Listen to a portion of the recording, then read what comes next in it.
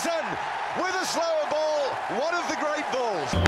That's a big hit, that's going all the way. Robert Samuels comes to the pick, it's on the roof. Jones, Barden, Kasparovich, the man to go. Hello everyone and welcome to the inaugural episode of the Top Edge Cricket Podcast, brought to you by Edge of the Crown. I am your host Rory, and this week I'm joined by a fellow co-founder of Edge of the Crowd, Dan. So Dan, how are we doing today? Yeah, it's pretty good. It's good. I have to say, as a bit of a test purist, I'm excited to have Australian cricket on again. I do struggle to get a little bit as excited about the yellow kit stuff. How are you, Rory? Yeah, not doing too bad. It's especially difficult when it's on at 2 o'clock in the morning. So it'll be a welcome change for it to be a little bit earlier. But before we get into everything, I think we'll just explain what we're doing and why we're doing it. So it's massive. Obviously, 6 months of cricket coming up. This test series against Sri Lanka, then the women in the Com Games in a month's time, and then we've got a World Cup later in the year. So I thought we'd just bring you as much cricket news as we can from Australia and, a bit around the world. And, if you like it, make sure you hit follow on Spotify or Apple if you use that platform for some reason. And join us every week as we bring you all of that. And then just a shout out before we get started as well to Raja Goodwin-Silva, who's updated and kind of redesigned our logo over the last couple of weeks. I think you'll agree, Dan, it's a vast improvement over what we had when Jackie did it in 5 minutes before. Raj's design is superb. Really, that's the only word for it, I think. Yeah. So if you need design stuff, hit him up on Twitter. It's all really good stuff. But I think we'll move on to our first topic of the week, and it's Australia losing, unfortunately. So, they won the T20 series 2-1, but they've, kind of fell away in the one-dayers with a bunch of injuries and lost the ODI series 3-2. So what did you see that went wrong, Dan? I think, firstly, not having so many of the first-choice guys on the park just made such a big difference. I mean, when you have – there are 7 guys who are injured out of the team, and I think realistically 3 or 4 of them are absolutely in the best 11. And there's an argument to say that 6 or possibly even 7 of them would have made the first choice 11 for this particular tour. And I don't think that Sri Lanka are a side that you can play a second choice team against and expect to win. Plain and simple, they outplayed us.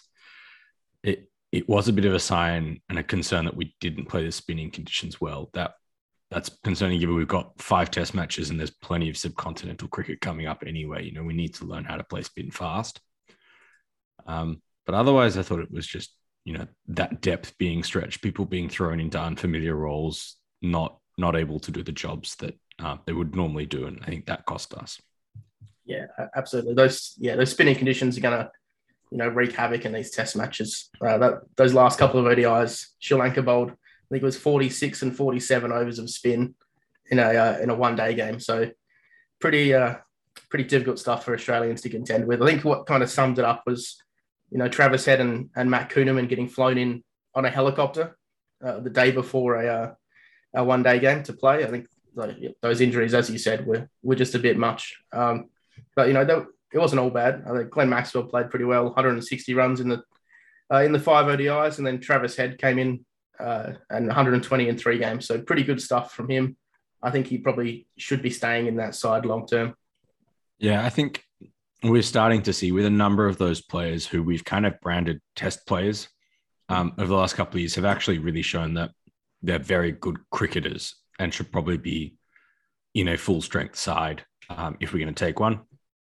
And obviously with so much cricket on the calendar, there is a discussion about whether you take a full strength side to every match. But I think that Travis Head has booked himself a permanent spot. And I think Alex Carey has started to quiet his critics with the gloves because that was much improved, especially in the spinning conditions.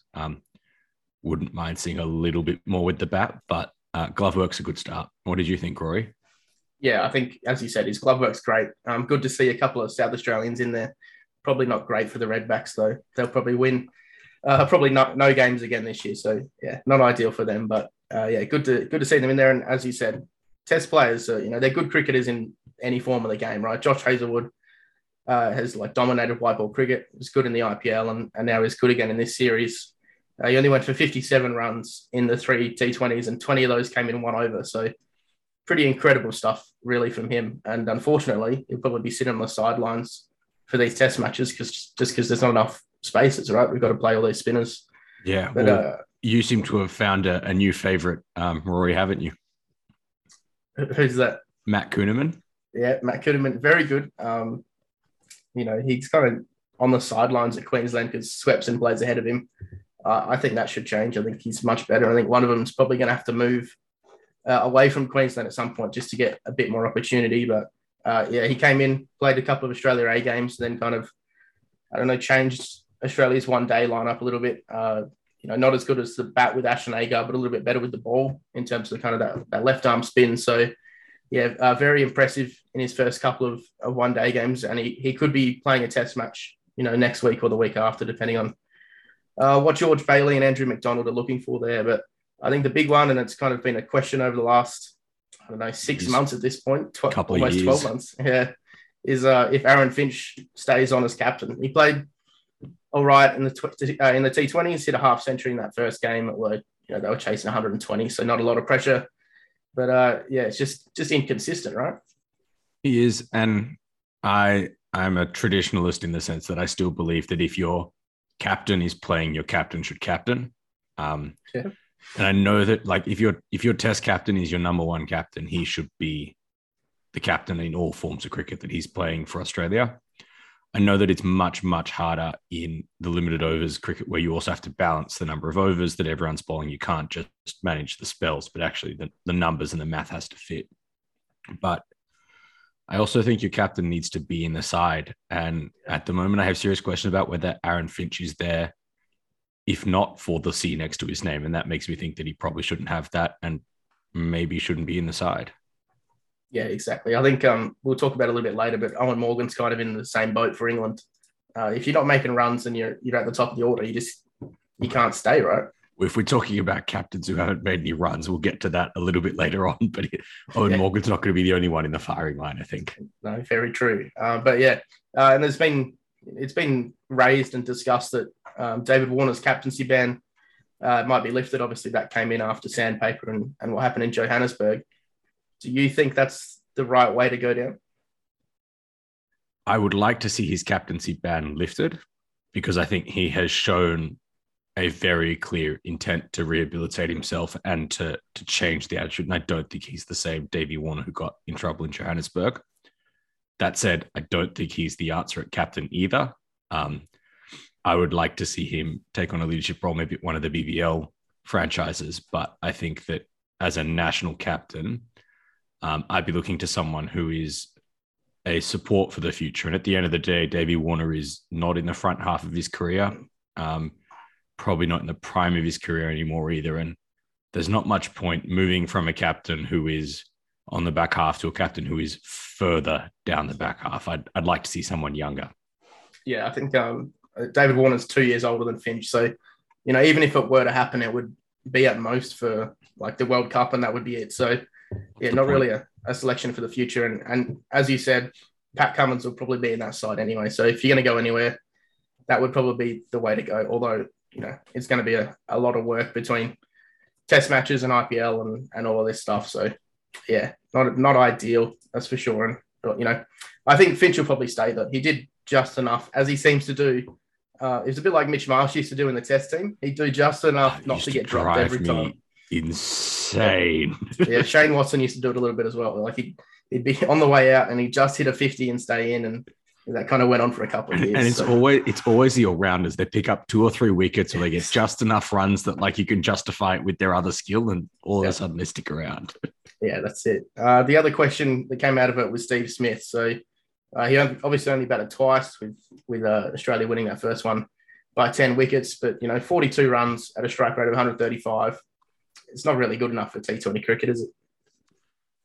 I think there are certain situations where it is worth having someone like Steve Smith. I think if you've got guys who are going to go hell for leather and a very hit and miss, then you want to have someone like that just as a bit of a glue, someone who can jump up and down the order depending on what you need. But given the way that the Australian selection has worked, and we've got guys like Warner and there's this bloke called Tim who can't seem to get a run. I do wonder whether we should have Tim instead of C. Yeah, Tim David, the man with two first names. Yes, one of the men with two first names. There's plenty of them rolling around in cricket at the moment. Very true. But yeah, he's smashing it all around the world, right? He's averaging 36 in T20 cricket, strike rate of 180. It's kind of a little bit ridiculous to be doing that kind of thing. So he just kind of sits on the sidelines and isn't really playing for Australia. He doesn't even seem to be in the framework. Kind of on the outer a little bit, and it doesn't help that he doesn't play state cricket. He's kind of just a T20 mercenary, but the numbers don't lie, do they? He's just, I don't know, too good not to pick. He seems to be in the T20 mercenary mold a little bit like Dan Christian. And Dan Christian kept his spot for a long time, and yes, he got his spot and he picked up his spot playing state cricket, but Tim David was, correct me if I'm wrong, the richest Australian in last year's IPL auction. Yeah, the richest player at all. That's probably a sign. Like when the whole world is evaluating a player's talent and saying, we are happy to throw more money at him than any other player in the world, probably got to start listening at least a little bit. Like bring him into the framework, have him on the radar. And if that's not the case, if there is something like a chemistry problem or he's not eligible for some reason, or something, come out and tell us, get on the front foot and be like, this is why we're on the same page with him and this is just how it's going to go, rather than keeping that speculation. Because I think also it'll help everyone else in the side who's not going to feel like they're looking over their shoulder. Yeah, well, that's right. The biggest issue for the players at the moment seems to be that, Tim David's waiting on the sidelines and he's just going to get, helicoptered in to that first game at the SCG for the World Cup. Someone that's been there for years is just going to lose their spot because, we've got to pick Tim David because he's too good. I think it's a little bit of Cricket Australia arrogance, really. They just kind of, Australian cricket's the most important thing in the world. If you're not playing for Tasmania in Tim David's case, then you don't deserve to be playing at all. And I think that's kind of what it's come down to. And I think it's a bad move going forward. See, I'm torn on this because I'm also a rugby union fan. And obviously rugby union's in a very similar state where you've got a bunch of players who aren't playing in the provincial game. And in rugby union, they've obviously got a service requirement. You play a certain number of tests as a domestically contracted player, and you can go international and be a bit of a mercenary. I don't have a problem with Tim David being helicoptered in for the first game at the SCG if he merits a spot. Yeah. I do think it's going to cause some friction if that's the case. And that's probably where there's a failing because we can see that. There are people who are smarter than us in the cricket framework. I'm sure that they've seen that too. And they're still going to go ahead and do it. And that does concern me. Yeah, I think what the selectors and Cricket Australia whole are worried about is people doing this in the future. So if you've got a young 20-year-old who's, a great 2020 player, but not so good at 4-day cricket or whatever, they'll just give up on the state stuff and they'll go around the world and, hit sixes and make millions of dollars that way and kind of ignore Australian cricket until it gets to the point where they want to play for Australia. And I think what Australia's trying to do here is just kind of consolidate their brand and have their players play in their leagues. It's kind of a little bit what India's doing, and not rewarding Tim David's a little bit a part of that. I think the difference, of course, is that he does play in the Big Bash, right? So he plays for Hobart. He's playing there.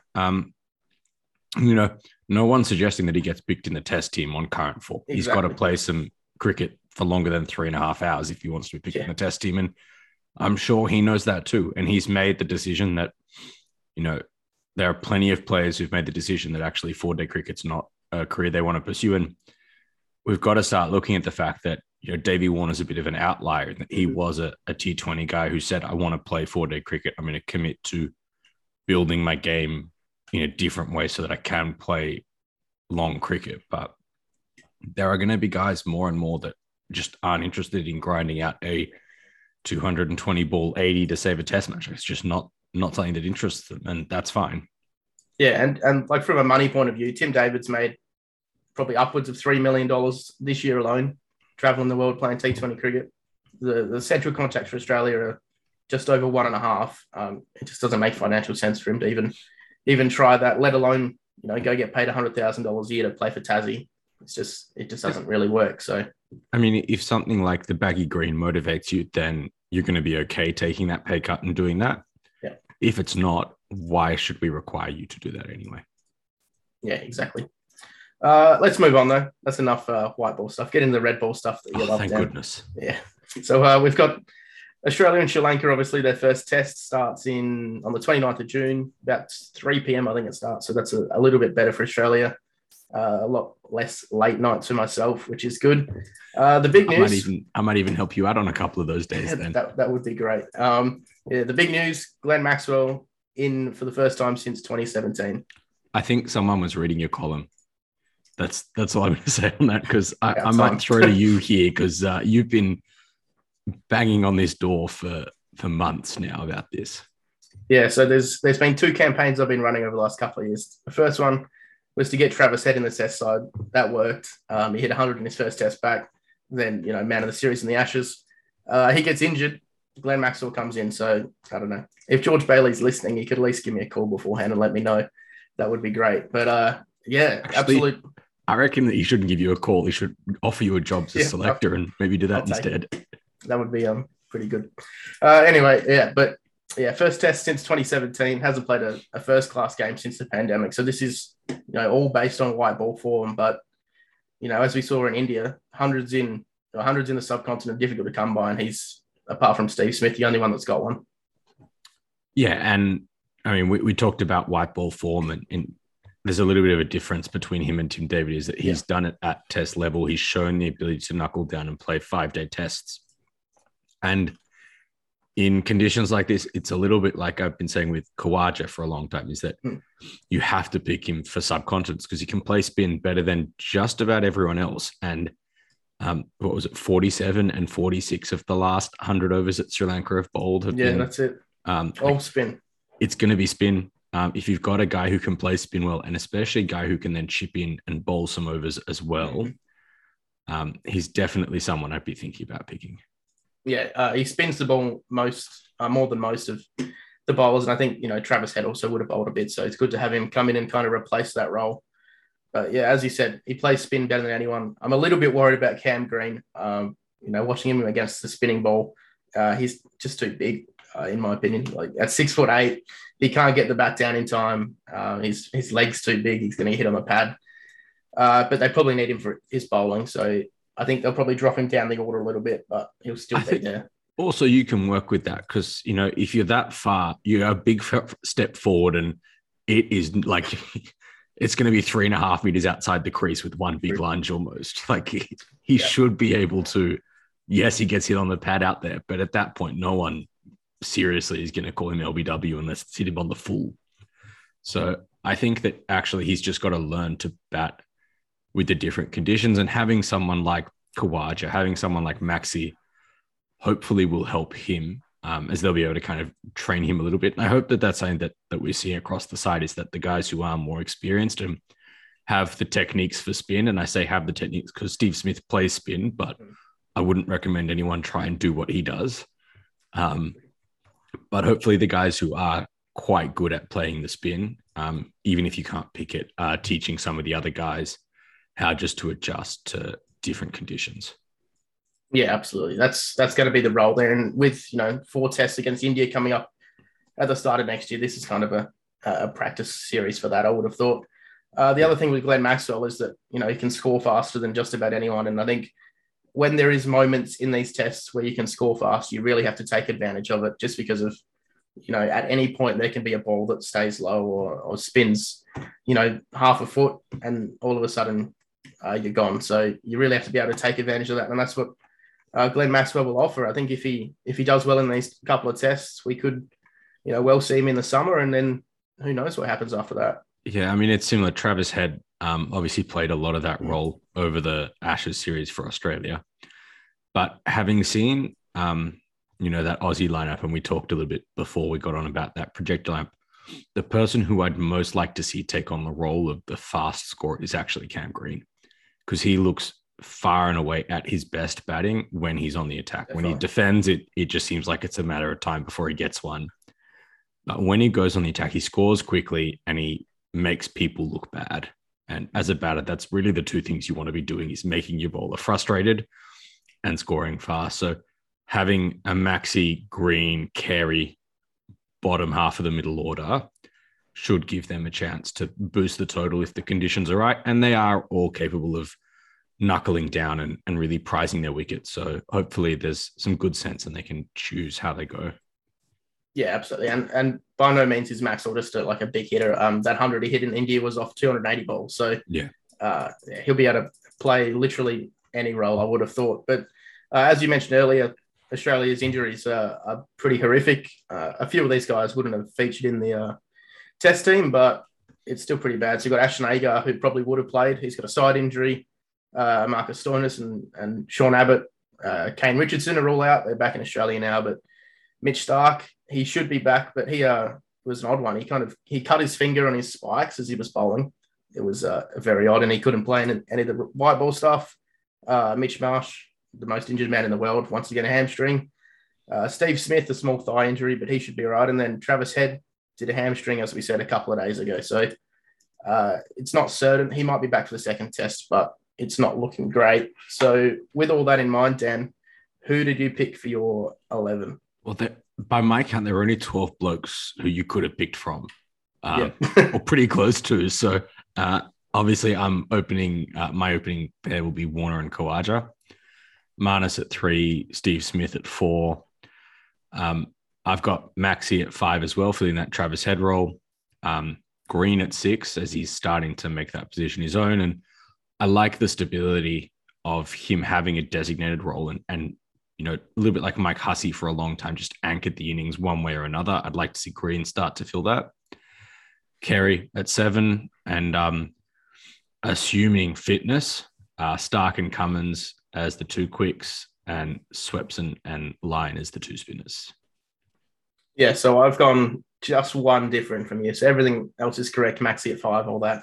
I've gone Matt Kuhneman instead of Mitch Swepson, just because, look, Swepson, he played a couple of tests in Pakistan, all this white ball stuff. He just hasn't really impressed me all that much. His leg spin is kind of erratic. And if we want an erratic leg spin that turns, Marnus is already there. So that's my thinking. Like, Marnus and Steve Smith can bowl the leg spin if they need to. And then we've got, you know, Lyon and Maxwell. There's plenty of spin there. And then Matt Kuhneman will just offer something a little bit different with that left arm. So, yeah, that's my thinking there. I don't disagree. I've gone with Swepson, one, because he's been in the test arena. And I know his figures in Pakistan weren't great, but it's also fair to say that there were a number of times where there were dropped catches and missed. Yes. I mean, his figures could have been very, very different if it wasn't in, and they weren't, that wasn't in his control. So I don't think he's been that bad. And I am a little bit worried about how raw Matt Kuhneman is. He hasn't been in the system that long. He hasn't been playing much 4-day cricket because, as you said, he's behind Swepson in the pecking order. And so I think to be thrust into Sri Lanka from a fair way back, and I know that there is a guy who's done exactly that and made a pretty good career as a spinner for Australia. Yes. But lightning doesn't always strike twice. Yeah, that's definitely true. I think, Swepson will spin the ball more, but I don't know. Kuhneman offers a bit more control, which I think they're going to need to be able to keep that, keep those totals down. What do I think they're going to go with? I think they'll probably play Maxwell at 7, which I think is just too low and doesn't really make sense. You think they have Green at 5, Carey at 6, and yeah, I don't like it. What I think batting him at 7 would do is like set him up to fail.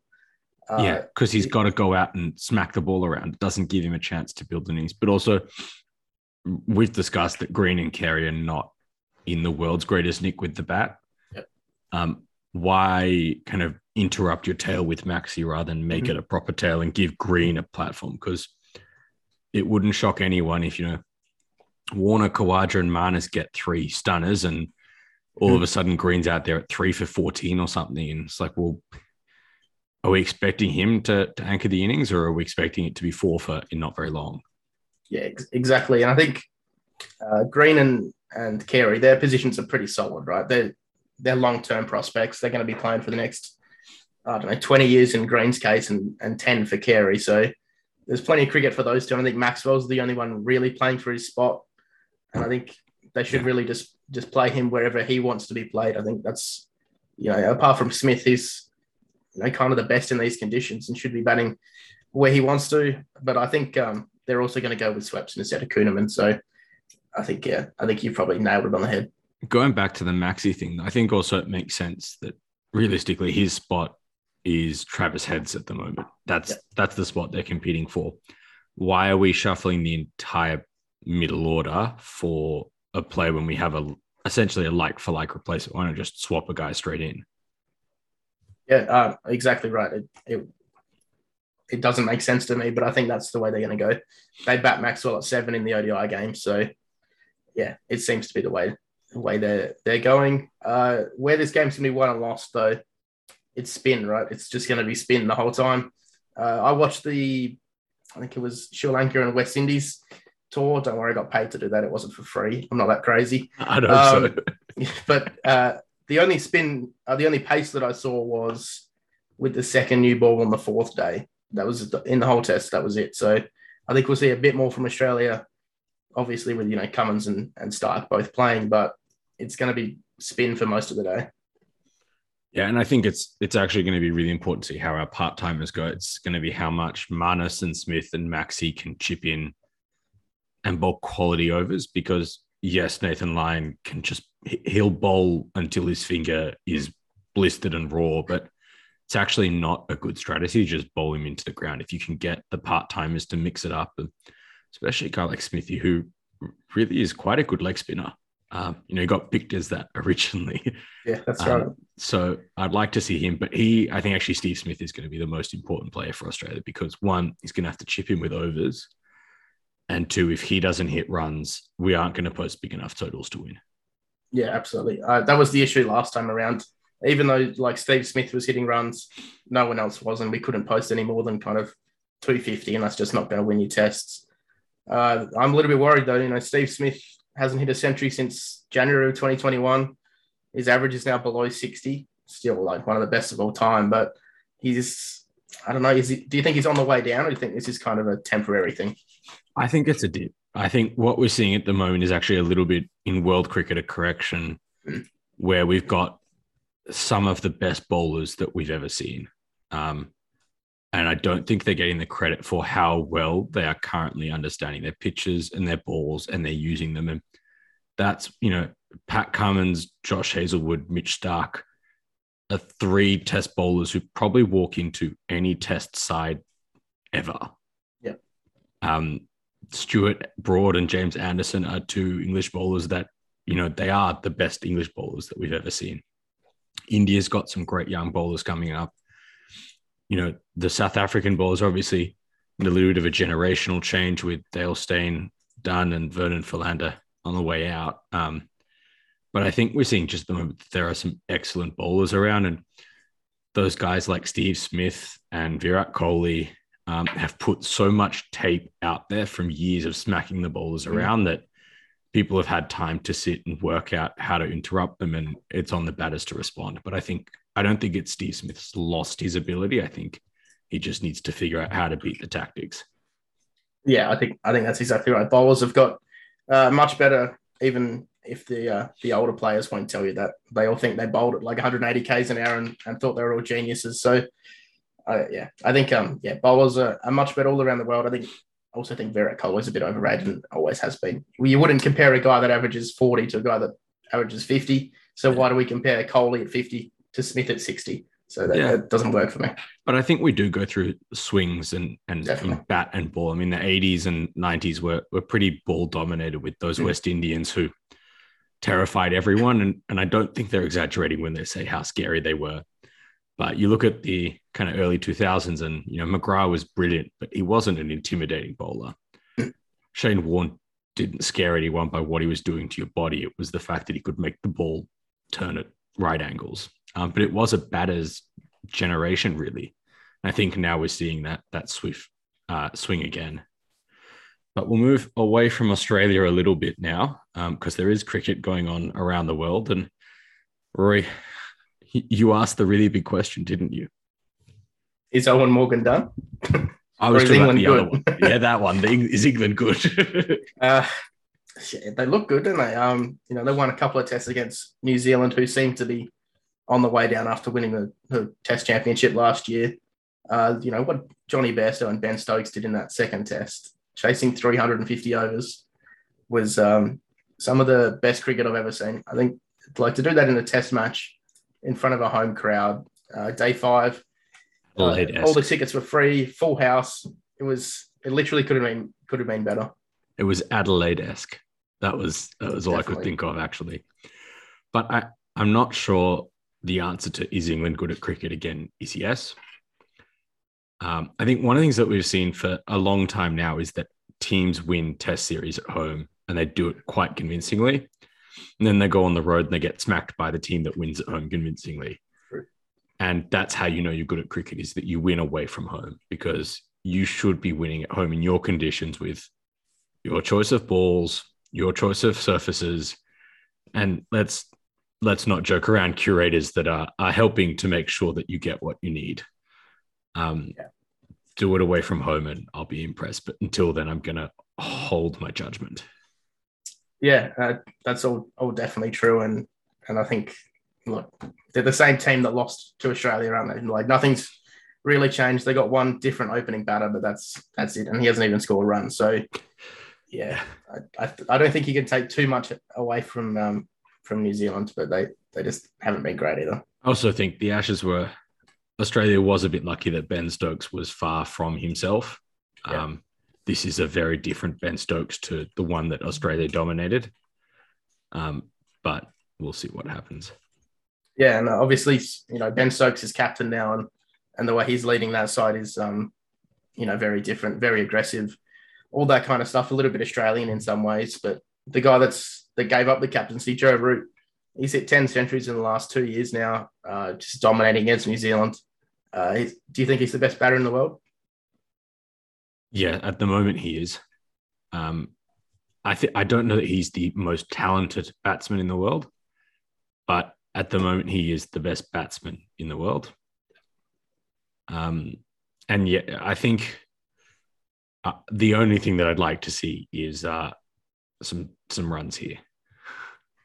Yeah, definitely true. Yeah, look, he'll probably make the next Ashes tour down here, and that'd be it. But yeah, he still hasn't hit a century in Australia, and I think that'll be the final thing he has to tick off that board before he retires. If he doesn't get there, can he go into the pantheon of the all-time greats? I think he's already there. Even if he gets to the end of his career and it's like the one thing he never did is hit a century in Australia on the hardest tour there is for Englishmen. Yeah, I think he's 31. He's like only 31 now. He's got over 10,000 test runs. He's captained his country for the most tests ever, most wins ever. I think he's already there. The other thing we saw from England, so they've been playing 2 teams at the moment, which has been interesting. White ball team and a red ball team. They went to the Netherlands, a good party spot in Amsterdam, and kind of put on a show for 498 in that first ODI. It is the Netherlands, and it was a ground that put the Newlands to shame. And the Newlands was small the day that England, Australia, and South Africa hit 880 runs. That was a small ground that day, and the ground in Amsterdam was about the same size as the village green around the corner from me. I do take 4 for 498 against a Dutch team with a pretty hefty grain of salt, I have to say. Yeah, definitely true. But, you've still got to hit the runs at the end of the day. And they're not bad players, the Dutch, but yeah, they're not Australia. They're not India, any of that stuff. I think the biggest issue for the Dutch was that they've got, 4 or 5 players playing in county cricket in England who literally couldn't afford the time off to come and play for their country. So that's kind of the state of where their cricket is at. Hopefully this tour kind of, increases the popularity in the Netherlands and they can get bigger teams and better teams to come out year on year and really make it a professional kind of setup. Well, I think also one of the other big things is that having England be the first one to tour is a really good move, because England is close enough that the English can come and watch. Yeah. And so you get the visiting fans, you get a Barmy Army group. And I did see a TikTok of the Barmy Army trumpeter that was in the Netherlands on one day and the next morning at Headingley for Jerusalem at 7 a.m., which is a rough go for a Barmy Army trumpeter. But having fans be able to travel like that will only boost the money going into the Dutch game. And look, they lost by 230 runs in that first ODI, which means that they scored 270. Exactly. That's not bad. Like, that's a pretty respectable score given that you've got 4 or 5 of your best players out. So there's definitely potential there. Hopefully we do start seeing, because the expansion of cricket is good for everyone. Yeah, and we'll see. The Olympics have cricket. It looks like 2028, so that'll just help everyone, especially the Dutch as well. So hopefully they can get their act together a little bit. But where they did do well was against Owen Morgan. He played the first 2 games, 2 ducks, and then was injured for the last one. Hasn't hit a half century since 2020, sorry, and is averaging 18 in 2020 cricket. England have about 700 good 2020 players. Is Owen Morgan one of them? It feels like low-hanging fruit for you to ask me this question, Rory. It really does. I think, look, I have to say that I was never the biggest fan of Owen Morgan. I thought he was probably overhyped in the beginning. That view has not improved since seeing him drop off the face of the earth. So, yes, my answer is play Liam Livingstone. Yeah, I think that's the way to go. Liam Livingstone is a freak. I think there's only one person who hits the ball further than Tim David, and it's Liam Livingstone. So I think he has to play, and I think Owen Morgan will probably have to go. He's basically, he plays as a coach these days. I think just get him in the coaching team and let him do that job. I think he's just too far gone, and in reality, I don't think he's been that impressive throughout his career either. Yeah, I mean, as I said, I wasn't the biggest believer in him to begin with. But also it's time for a generational change, because England don't want to get into the spot where some other teams have gotten into, where they don't have a clear succession plan. And all of a sudden, I mean, Joe Root's 31, Ben Stokes isn't a young man. Alistair Cook was an old man when he retired. You don't want to get to a point where all your leaders retire at once and you really don't have anyone to fill the void. No disrespect to the Zach Crawleys of the world who are likely to take the leadership up in the next generation. If England has Zach Crawley as Test captain, they might as well just go play the Dutch every week, because they're not going to be competing against anyone else. Let's move on to some more Red Bull stuff. England's about to play India. They're going to finish off a Test series from last year that India left early from. They wanted to go to the IPL early, so they can just call off Test matches because they're India. It's the first time ever that they're going to play the last Test of a series with 2 different captains from when it started. So Virat Kohli and Joe Root, previous captains, obviously. Now they've got Rohit Sharma and Ben Stokes. Who do you think is going to win? England need the win to draw the series. What do you think is going to happen? I think England will. I think having Bairstow and Stokes in the kind of form that they're in, and Broad and Anderson wanting to put on a show, and the home conditions, I think there's enough going for them that they get the job done. Yeah, I would 100% agree with that. I think India have played a couple of warm-up games. They haven't really done well. They had a guy from Leicestershire called Roman Walker, hasn't played a single first-class game, and he took 5 for against India. So, I don't think they're in a good spot. I think Virat Kohli is a big part of that. I don't see how he makes their best team anymore. Hasn't hit a century since before the pandemic. So, yeah, not great. I don't see how he keeps his spot. They've got a guy in the Ranji Trophy. I think his name's Shafraz Khan. He's averaging 85 in first-class cricket, and he can't get into the team because Virat Kohli's taking that spot. I mean, at this point, India do have the depth to play 2 top flight. I think Virat Kohli is a good player, but I do think that he needs a little bit of a break. Steve Smith obviously had an enforced break, but when he came back, he did, when he first got back, he was scoring runs like it was going out of fashion. And sometimes it's just a bit of time away, especially for someone like a Kohli who is in such an overwhelming cricket environment. I mean, that must be cricket 24/7 every second of the day. And so actually to step away from it might do him some good and might rediscover his form, because he is a beautiful stroke player, even if he's not at the top of his game at the moment. Yeah, no, I think you're right. He's got to leave India, I think, for a little bit. He can't walk on the streets in India because he'll get swarmed by mobs. So I think if he gets out of India, has a bit of a holiday, a couple of months off, and gets back to it, I think that'll probably be what's best for him. And hopefully he can do that after these tests. I know they've got a little bit of a break before the World Cup, so that might be the best way to go. The Maldives are nice this time of year. Maldives are nice every time of year. I think we'll move to the first different kind of segment we've got. 6 are out. So basic premise here, I'll chuck you a question, you chuck me a question. You get 30 seconds to either disagree or agree. If you agree, 6, disagree, out. Pretty simple. All right, here comes the first one. Glenn Maxwell should be the next white ball captain, not David Warner. Disagree. I don't think either of them are the next white ball captain for Australia. I think that maybe someone like Marnus, maybe someone like Cam Green, because realistically, that's who we're grooming to be the long-term test captain, and white ball cricket's a good place to start. But I don't think that either of the plus 30 guys are the right way to go. Interesting. I disagree. I think he's probably the best short-term pick, that's for sure. And I think Travis Head's probably more long-term. Okay. Women's cricket should split from the ICC in order to grow the game. Well, I disagree. I think the ICC is important. I think that their funding helps those smaller countries, but I'm sure this is based on the comments by the ICC secretary and saying that Test cricket's kind of dead.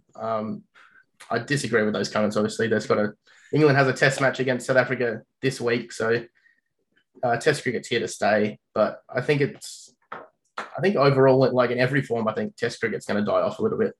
I think T20 is kind of the way everything's going, and the IPL is the way everything's going. So that's kind of the basis of my next question as well. So in 10 years' time, will the IPL be the most predominant form of cricket in the world? Yes. I think the amount of money that is going through that now, and that's part of India being the second most populous country in the world, and them having a single-minded cricket obsession as a nation, is that it will just, without a doubt, become the dominant form. And people will build their cricket calendars around having the IPL, and maybe at some point the IPL warm-up tournament, because I expect that to come in not that far away. Yeah, maybe the IPL 2s as well. I'd like to see an IPL women's, actually. That'd be the nice next step. That would be good. The umpire's call mechanism in DRS is broken. Oh, interesting. Okay, well, we saw that DRS was broken in the New Zealand test. It didn't work at all, so that's not ideal. I think umpire's call, yeah, I agree. I think it's got to go. If the ball's hitting the stumps, it's hitting the stumps.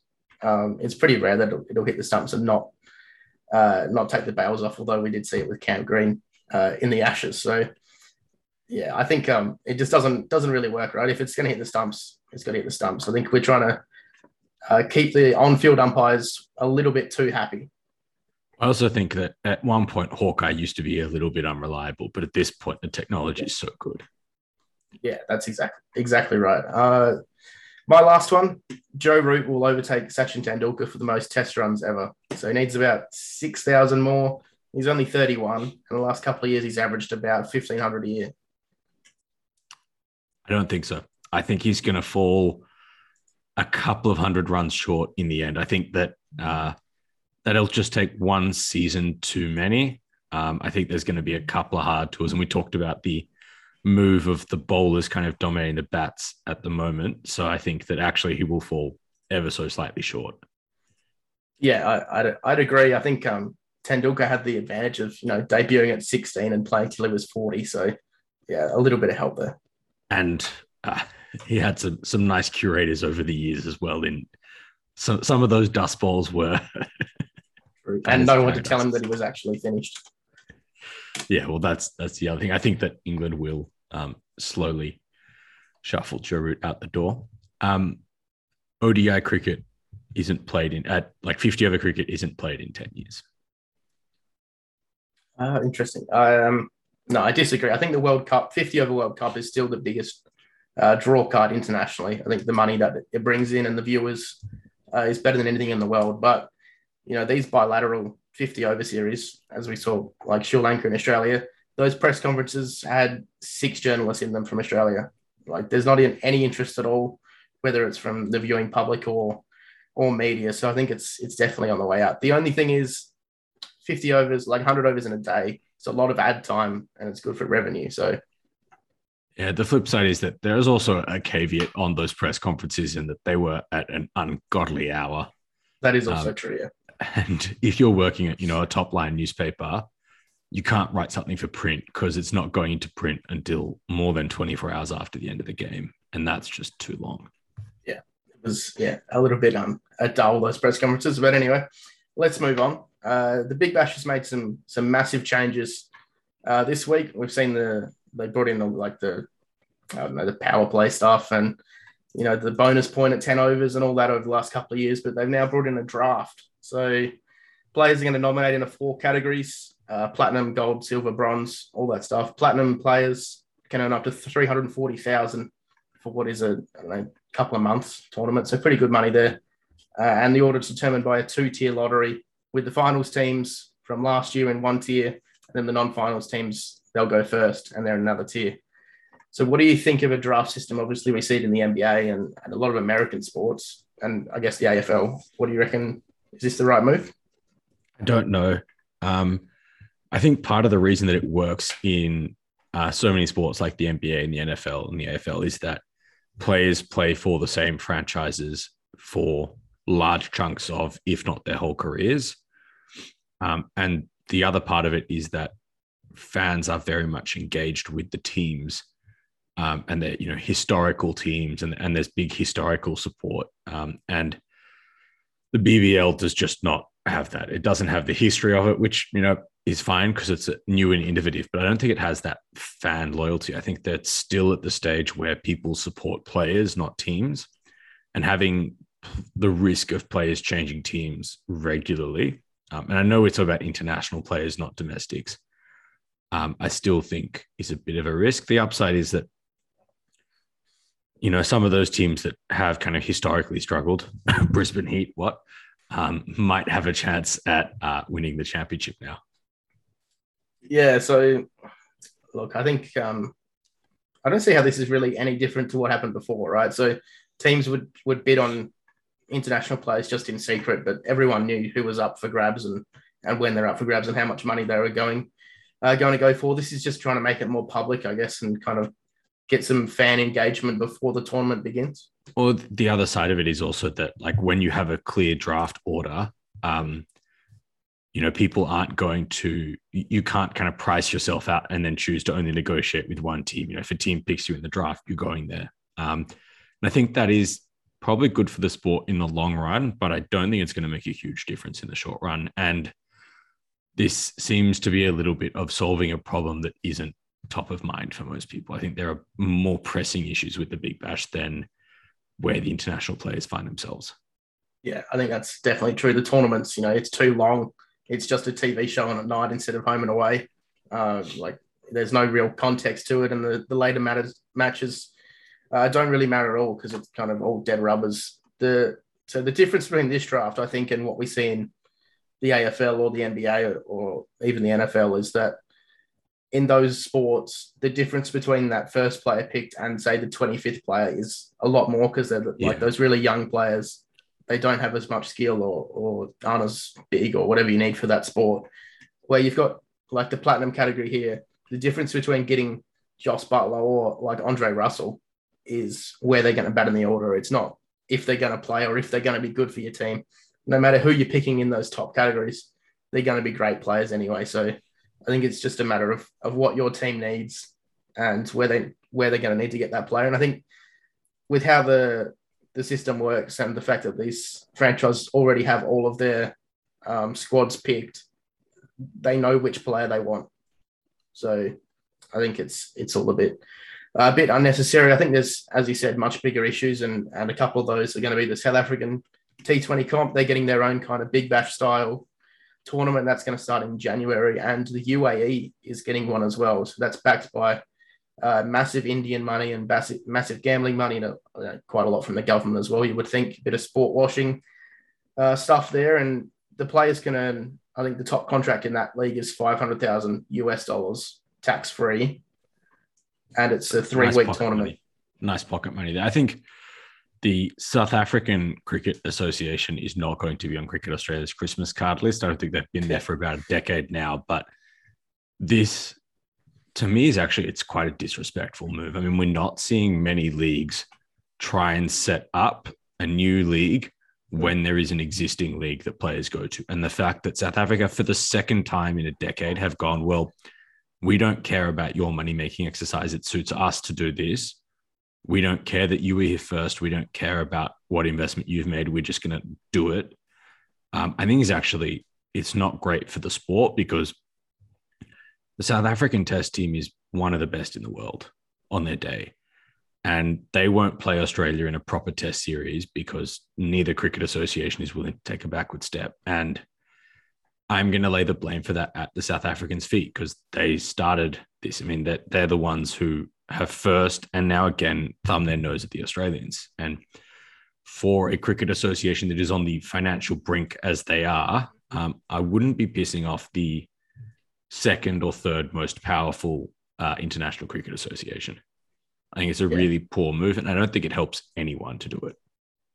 Yeah, no, I think that's all exactly right. And I think, they could have easily pushed this tournament to, December or November or February. Like South Africa has a pretty long summer, even compared to Australia. So, to put it right where the Big Bash is pretty disappointing. But for me, it's the UAE one that we've got to worry about.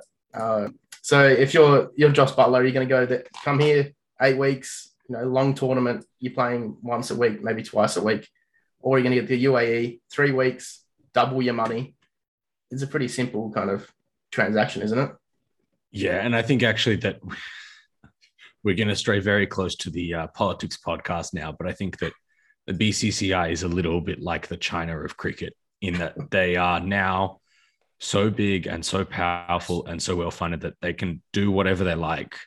Doesn't matter who gets in their way because they're the ones who suffer. There is enough money, enough support. I mean, they really can do whatever they want. And my worry is that at some point, the BCCI are going to realize that if they continue to choke off the game in other nations around the world for their commercial benefit, is going to come back to bite them when no one wants to play India because you lose 4-0, 5-0. And no one in India is going to love not being challenged in cricket. And we're probably only half a generation to a generation away from that. I mean, Tim David is a prime example of someone who has essentially gone, well, I'm going with the Indian model, not Cricket Australia. And they, Cricket Australia will miss out on that. But if it continues to be a trend, world cricket will be in trouble. And India have to realize that maximizing every cent they can doesn't maximize their long-term prospects.